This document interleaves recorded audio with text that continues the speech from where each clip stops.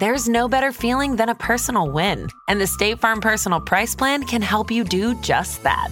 Talk to a State Farm agent today to learn how you can bundle and save with the Personal Price Plan. Like a good neighbor, State Farm is there. Prices are based on rating plans that vary by state. Coverage options are selected by the customer. Availability, amount of discounts and savings, and eligibility vary by state.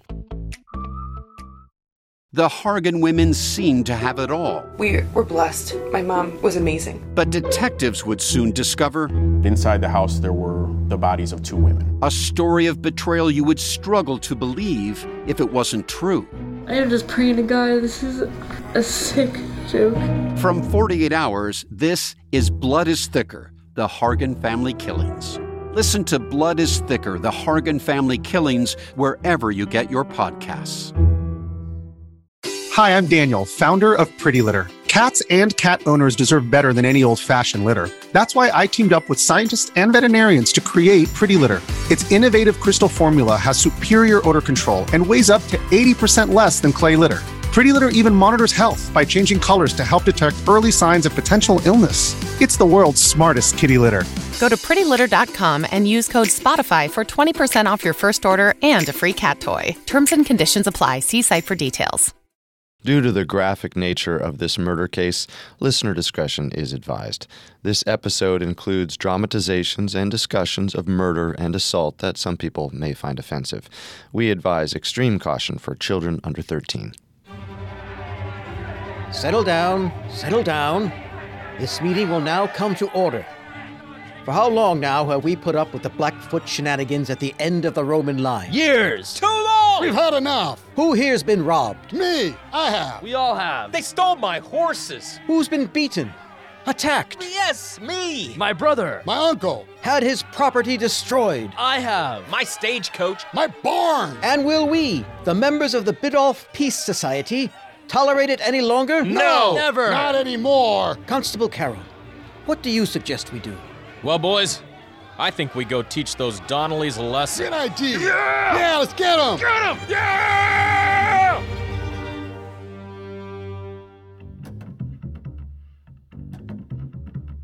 This is Unsolved Murders, True Crime Stories. You're listening to our first episode on the Black Donnellys. If you want to hear our investigation into other cold cases, you can listen, subscribe, and write reviews on your favorite podcast directory. You can also listen through our website, parcast.com, spelled Parcast.com. I'm your host, Wenndy McKenzie. And I'm your other host, Carter Roy. If you like the show, we'd immensely appreciate if you leave a 5-star review on your favorite podcast directory. And don't forget to subscribe while you're there, because a new episode comes out every Tuesday. You can also find us on Facebook and Instagram at Parcast, and on Twitter at Parcast Network. Today we begin our look at the Black Donnellys. The family of outlaws who met a gruesome end at the hands of an angry Canadian mob in the year 1880. In what came to be known as the Black Donnelly Massacre. And despite the direct eyewitness testimony of a survivor of that terrible night, no one was ever convicted of their murders. The Donnellys were rugged pioneers, fiercely loyal to one another, and never backed down from a fight. But there's an old Irish saying, he who keeps his tongue keeps his friends.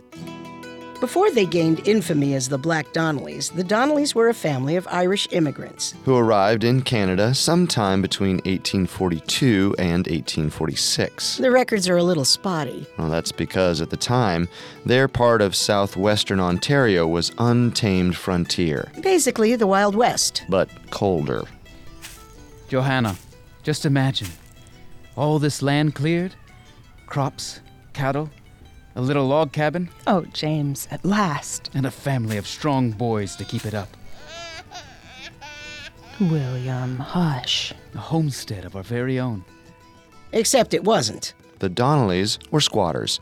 The land they cultivated and built their home on didn't belong to them. The area they settled in Biddulph Township on the outskirts of London, Ontario, was informally called the Roman Line. Well, because of the high concentration of Roman Catholic Irish immigrants who settled there. For almost 10 years, the Donnellys squatting wasn't an issue. The absentee landlord didn't pay any attention to the Donnellys. And during that time, Johanna, gave birth to 6 sons: William, John, Patrick, Michael, Robert, and Thomas. And a daughter, Jenny. Finally. The trouble started when John Grace, the absentee landlord, leased the plot of land where the Donnellys were squatting to a new tenant. Around 1856, James Farrell, now the rightful tenant, arrived in Ontario from Ireland, but he was surprised to find his land already inhabited. Father, there's a man here to see you. What on God's green earth is this? You're not supposed to be here. And yet here we are. Well, you have to leave.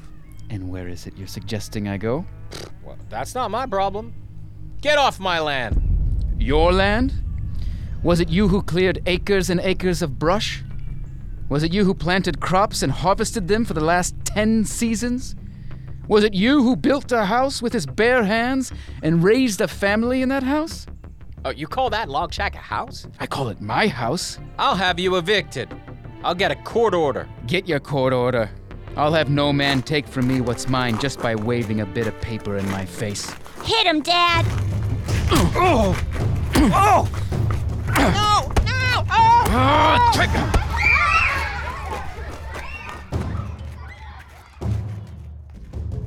Farrell did get a court order filed by his landlord, James Grace. A writ of summons and ejectment for John Grace of the City Township of London in the County of Middlesex against James Donnelly of the Township of Biddulph in the County of Huron to recover possession of...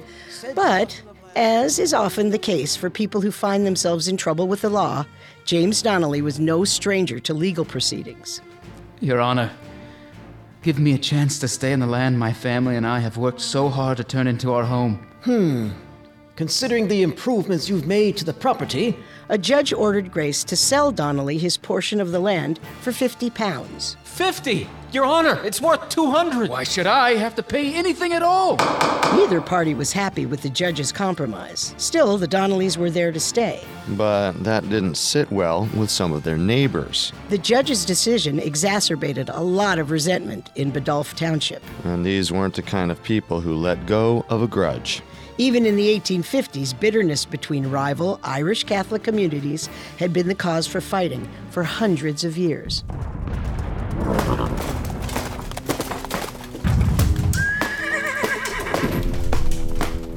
In 1649, Oliver Cromwell, an English Protestant, led a military campaign to seize and occupy Ireland. The result was the hated penal laws, regulations that subjected Catholics in Ireland to special taxes, confiscated their lands, and prohibited them from holding public office. 18th century political philosopher Edmund Burke called the penal laws a machine of wise and elaborate contrivance, as well fitted for the oppression, impoverishment, and degradation of a people, and the debasement in them of human nature itself, as ever proceeded from the perverted ingenuity of man. By the 1850s, some Irish Catholics, like the Donnellys, wanted to put the past behind them and live peacefully with their Protestant neighbors. This group was called the Blackfeet. Well, that might be where the black in the name Black Donnellys comes from. But there were others who refused to live in peace with the English Protestants and believed that Catholics who did were traitors to the Catholic cause, and so were even worse than the Protestant oppressors. In Biddulph Township, this group was calling themselves the White Boys. And if they didn't like you...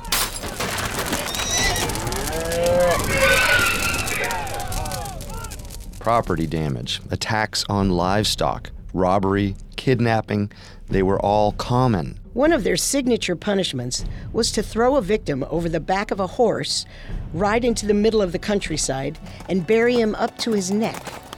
No! No! And slice off his ears. No! Biddulph's Irish population was about evenly split between Blackfeet and White Boys. And even though the Blackfeet were willing to live alongside the Protestants, well, they weren't exactly pacifists. Which meant that there was plenty of bitterness and revenge to go around. Donnelly, I suppose you know something about why my mare's throat was slit in her paddock? I suppose you know something about why the constable and his gang rode over my crops. Now get out of here.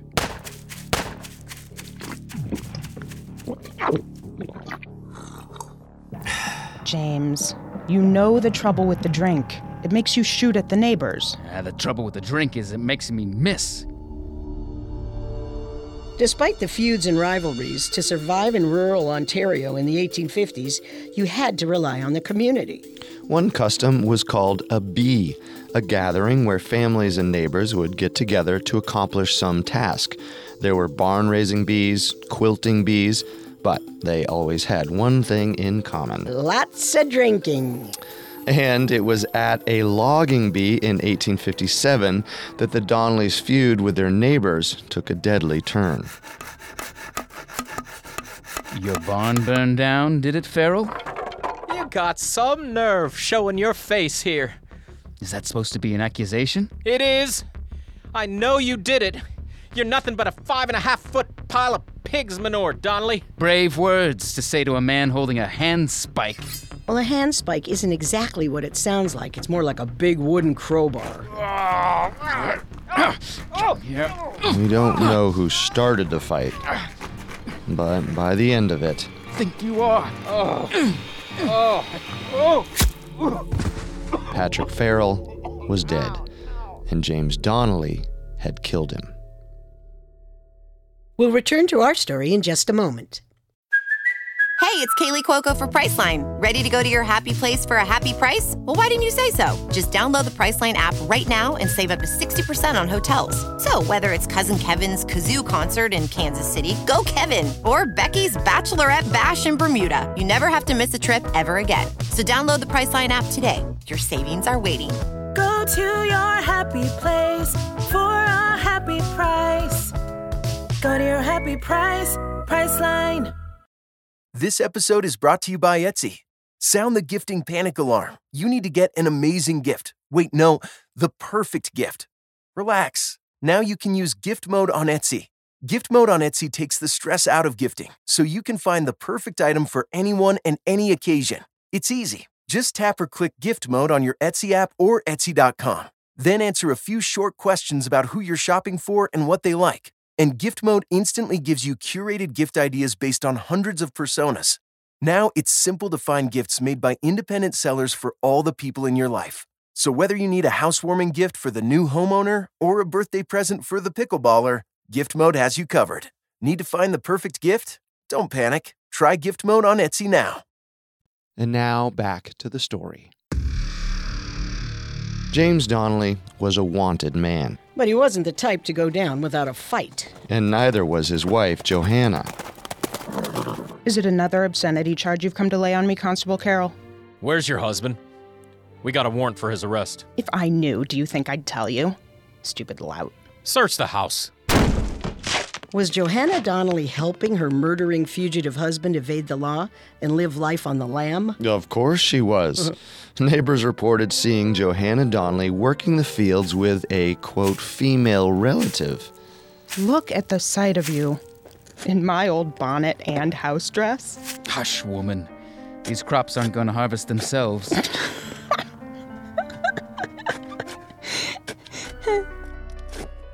While James was in hiding, Johanna Donnelly had been raising her boys to be fighters. No son of mine is going to be some shrinking violet. Let's see you put up your hands. That's it. Go for the eyes. Go for the groin. It's a fight, not a boxing match. My foot, Ma. William Donnelly, you'll get nowhere thinking the world is going to treat you any easier just because you were born with a club foot. It's going to be a hard life. You got to learn to hit twice as hard. That's it. That's it. While Johanna Donnelly was raising the children, James spent a whole year living in the woods near the family farm, hiding from the law. But that meant surviving the Ontario winter. I brought you some soup. Oh, thank you, my love. Maybe you should sleep in the barn tonight. It's freezing cold out. No, too risky. I won't put you and the children in danger. How are they? A wild goose never raised a tame gosling, Jim. They're turning out to be just like you. In fact, the Donnelly boys were turning out to be just like their father. Biddulph records show a number of civil and criminal complaints against the Donnelly boys while James was away. Tools went missing from other farms, cattle were poisoned. But that doesn't mean that they were guilty. No. In fact, in most cases, if anything went wrong on a white boy's farm, a Blackfoot usually found himself blamed for it. And as a Blackfoot family with a well-established pattern of outrageous behavior, the Donnellys took plenty of blame from aggrieved white boys. And, just as her husband had, Johanna quickly learned what she needed to know about the court system and how to put their case in front of a judge. With their own special twist. The plaintiff may call his first witness. Your Honor, after receiving a number of threats against his home and property from, we believe, the Donnelly family, my client has decided not to pursue this matter for his own safety. From, we believe, the Donnelly family? So it's a baseless accusation on top of another baseless accusation. Where's your proof? I'll not be spoken to like that by the wife of a murdering fugitive. Order! Order! I thought not. I move for the case to be dismissed. Seeing that there are no witnesses, I have no choice but to deliver my verdict. Case dismissed. As the Donnellys survived their fair share of encounters with the law, Johanna began to reconsider James's prospects. I've been thinking. You can't spend another winter sleeping rough. I'll be fine, Joe. I've survived worse. They'll find you. The reward's up to $400. You planning on turning me in? Turn yourself in. The judge will be lenient. You'll get a lighter sentence. It'll mean time away from you and the children. It'll mean time later when you've paid your debt and are returned to us. All right. We'll hire the best lawyer we can find. You'll come back to us, Jim, I promise. And so, 11 months after the death of Patrick Farrell, James Donnelly turned himself in. The trial was held in Goderich, Ontario, and the Donnellys did hire the best lawyer they could afford. But unfortunately... Has the jury reached a verdict? We have, Your Honor. We find the defendant guilty. James Donnelly was convicted of the murder of Patrick Farrell. And sentenced on May 14th, 1858. In light of the gruesome nature of the victim's death and the defendant's evasion of the law, I must apply the maximum penalty. No. I sentence you, James Donnelly, to be taken from the jail to the place of execution, and there to be hanged from the neck until dead. No! May God have mercy on your soul. Johanna Donnelly wasn't going to let something like a death sentence take James away from her and her family. Free James Donnelly. Sign a petition. Donnelly? The one that bludgeoned Patrick Farrell? 'Twas hot blood and the drink is all. Farrell attacked my husband. It was self-defense. She asked the court for a reduced sentence. Your petitioner humbly prays that Your Excellency will be pleased to take her helpless condition into the merciful consideration of her husband's case, and that finding the offense was committed without malice or premeditation and in the heat of passion, Your Excellency will be graciously pleased to extend the clemency of the Crown to the said James Donnelly by granting him a pardon. She didn't think he should serve any time at all. Yeah, and apparently it paid off. A judge reduced James Donnelly's sentence to just 7 years. Well, meanwhile, the Donnelly children were growing up, big and strong. Johanna donated a plot of land that became a school. While James was in prison, she made money to support the family by cleaning and catering events. Now, the children got a good education and, as they got older, settled into an honest living. William, along with his brothers Michael, John, and Tom, started a stagecoach line. In the days when mail service was spotty, stagecoach lines were private couriers who would transport people and items along a specific route. This is going to Exeter, fast as you can. There's a coach leaving first thing in the morning. And you can guarantee that it'll arrive safely? Trust me, nobody travels the Roman line safely, except the Donnellys. Competition on the Roman line was fierce. And in the 1860s, competition wasn't only about who had the best prices. What's that up ahead? Looks like a roadblock. Hello, friend. What's going on here? Mail delivery for Flanagan and Crawley Stage. We're making our way back from the city. Everybody out of the coach! Please, don't hurt us. This is Johnny the Bull's road. You'll pay for this. Will we? Take the coach. Let's go! So much for an honest business. And after James Donnelly was released from prison in 1865, they had plenty of opportunities to settle old scores. Boys, you remember Bill Feely, who testified against me? Let's go pay him a visit, too. But the Donnellys weren't the only ones fighting dirty in the stagecoach feuds. I'm finished with this crazy business. You want to buy me out? It's all yours. One competitor in particular, Patrick Flanagan, decided he was willing to take on the Donnellys. Afraid of the Donnellys, are you? Afraid ain't the word for it. They're madmen. Are they? In 1874, Flanagan bought out the Hackshaw Stagecoach Company and started undercutting the Donnelly line, running his own delivery service along the Donnellys' established route. Needless to say, the Donnellys weren't going to let Flanagan get away with threatening their business. Can you pick the lock?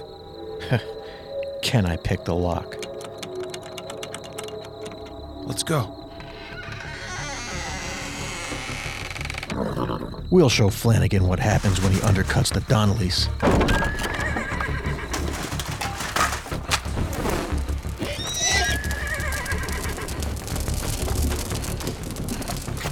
Come on, let's get out of here. The Donnelly boys were as willing to fight dirty as their dad had been. Which didn't earn them many friends. Let's come to order. They burned down my barn. It's the last straw. What are we gonna do, Father Conley? It's time we took matters into our own hands. A society, a peace society, to protect our property and livelihood from the criminal Blackfoot rogues. God! Here's the document. We, the undersigned Roman Catholics of St. Patrick's of Biddulph, solemnly pledge ourselves to aid our spiritual advisor and parish priest in the discovery and putting down of crime in our mission. Sign and we'll bring back law and order once and for all. And let me say this as well, before God and all you upstanding men, all those who decline to join this society, I will consider to be backsliders and sympathizers of the gang which is the cause of depredations in the community. And let me caution you that if any of those backsliders and sympathizers take sick, they are not to send for me.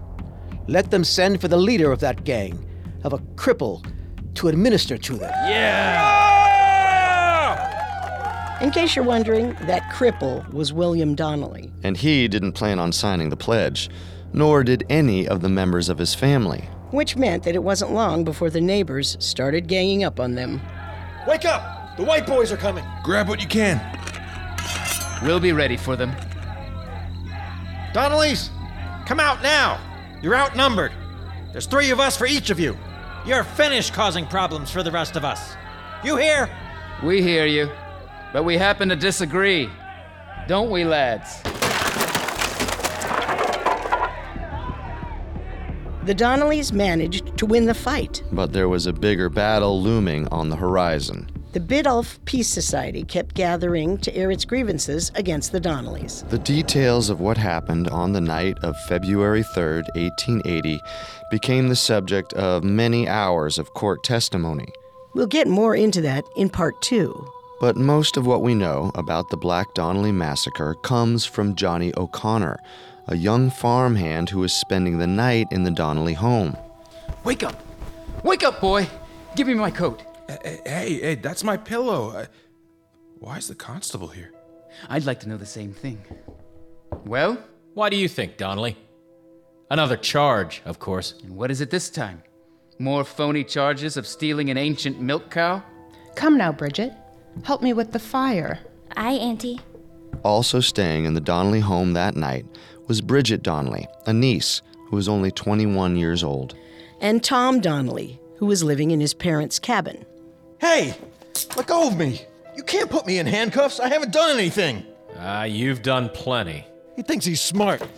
Dad, make him show you a warrant. Let's see it, Carol. So that's how you want this to go, is it? What happened next would go down as some of the most brutal murders in Canadian history. It was pandemonium. 20 men armed with clubs and metal spades burst through the door and attacked the Donnelly family in their own home. You finally get what you deserve, Donnelly. Joe, run! Ah!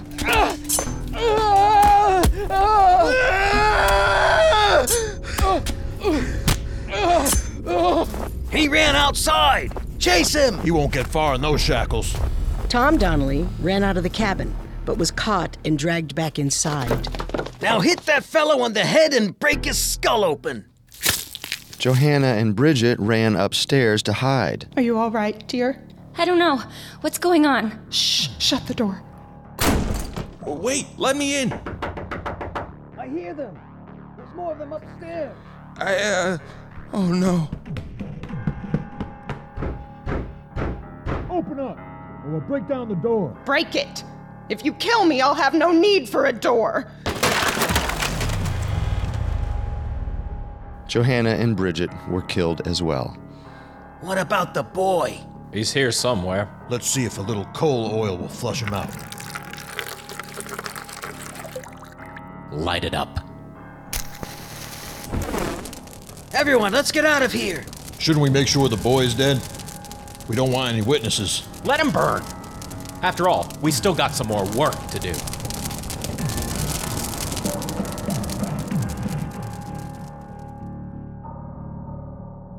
We'll return to our story in just a moment from the Parcast Network. This episode is brought to you by Shopify. Whether you're selling a little or a lot, Shopify helps you do your thing, however you cha-ching. From the launch your online shop stage, all the way to the we just hit 1 million orders stage. No matter what stage you're in, Shopify's there to help you grow. Sign up for a $1 per month trial period at shopify.com/special offer, all lowercase. That's shopify.com/special offer. And now, back to our story. After years of conflict with his community, James Donnelly had finally gotten his comeuppance. Armed attackers had broken into his house, killed him, his wife, his son Thomas, his niece Bridget, and set his house ablaze. In a vigilante attack led by the local constable, spurred on by the parish priest, and carried out by a drunken mob wielding torches and pitchforks. 4 people were brutally murdered. But that bloody night wasn't over yet. What about the rest of them, Constable? You mean that cripple William Donnelly? He won't go down without a fight. I'm sure once he hears his father's house is on fire, his priorities will shift. Johanna and James's son William had built a cabin of his own nearby. But the ambushers didn't realize William Donnelly was living there with his wife Nora and his brother John. Fire! Fire! Come quickly! You hear that, Will? Dad's house. Let's go. No, your foot. I'll go check on it.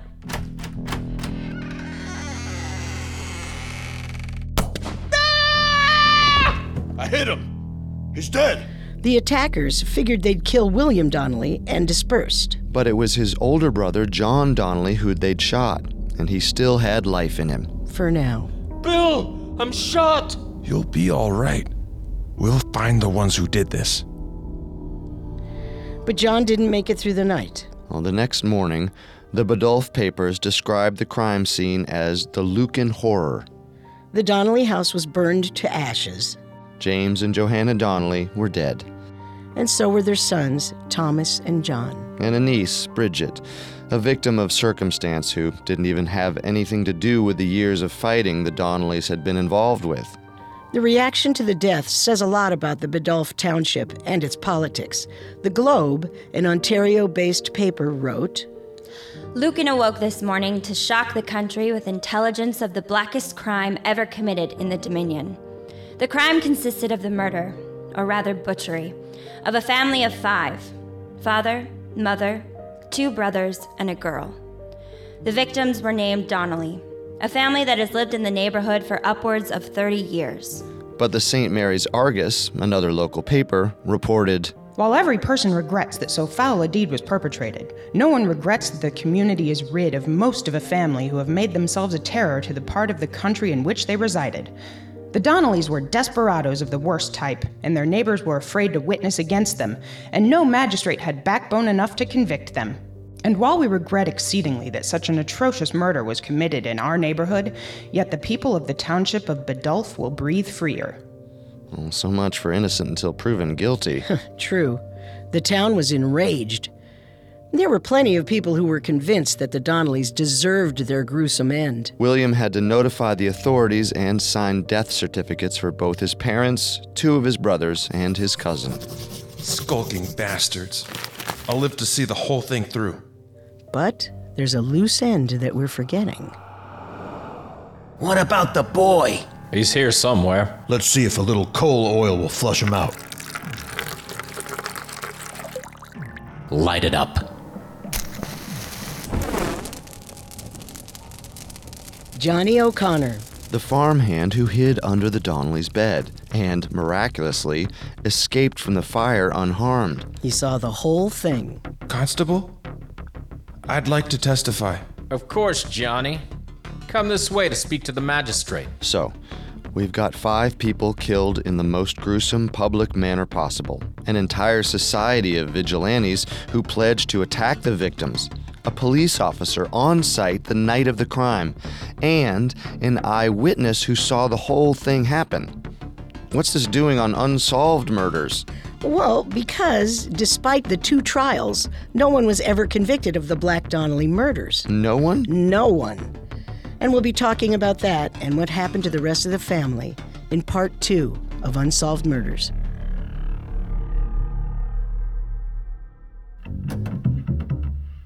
Don't forget to subscribe to Unsolved Murders on iTunes, Google Play, SoundCloud, Stitcher, Spotify, or any other podcast directory. If you like what you hear, leave a 5-star review or tell us what you think on Facebook or Twitter at Parcast Network. A new episode comes out every Tuesday. And next Tuesday, we'll continue our investigation into the Black Donnelly Massacre. Thanks for listening. We'll see you next time. If we live till next time. Unsolved Murders True Crime Stories was created by Max Cutler and developed by Ron Cutler. It is a production of Cutler Media and is part of the Parcast Network. It is produced by Max and Ron Cutler, sound designed by Ron Shapiro and Kenny Hobbs, with production assistance by Carrie Murphy. Additional production assistance by Maggie Admire and Carly Madden. Unsolved Murders is written by Harry Nangle and stars Carter Roy and Wenndy McKenzie. The amazing cast of voice actors includes, by alphabetical order, Mike Capozzi, Jerry Courtney Austin, Harris Markson, Nick Massou, Manu Narayan, Steve Pinto, and Cooper Shaw.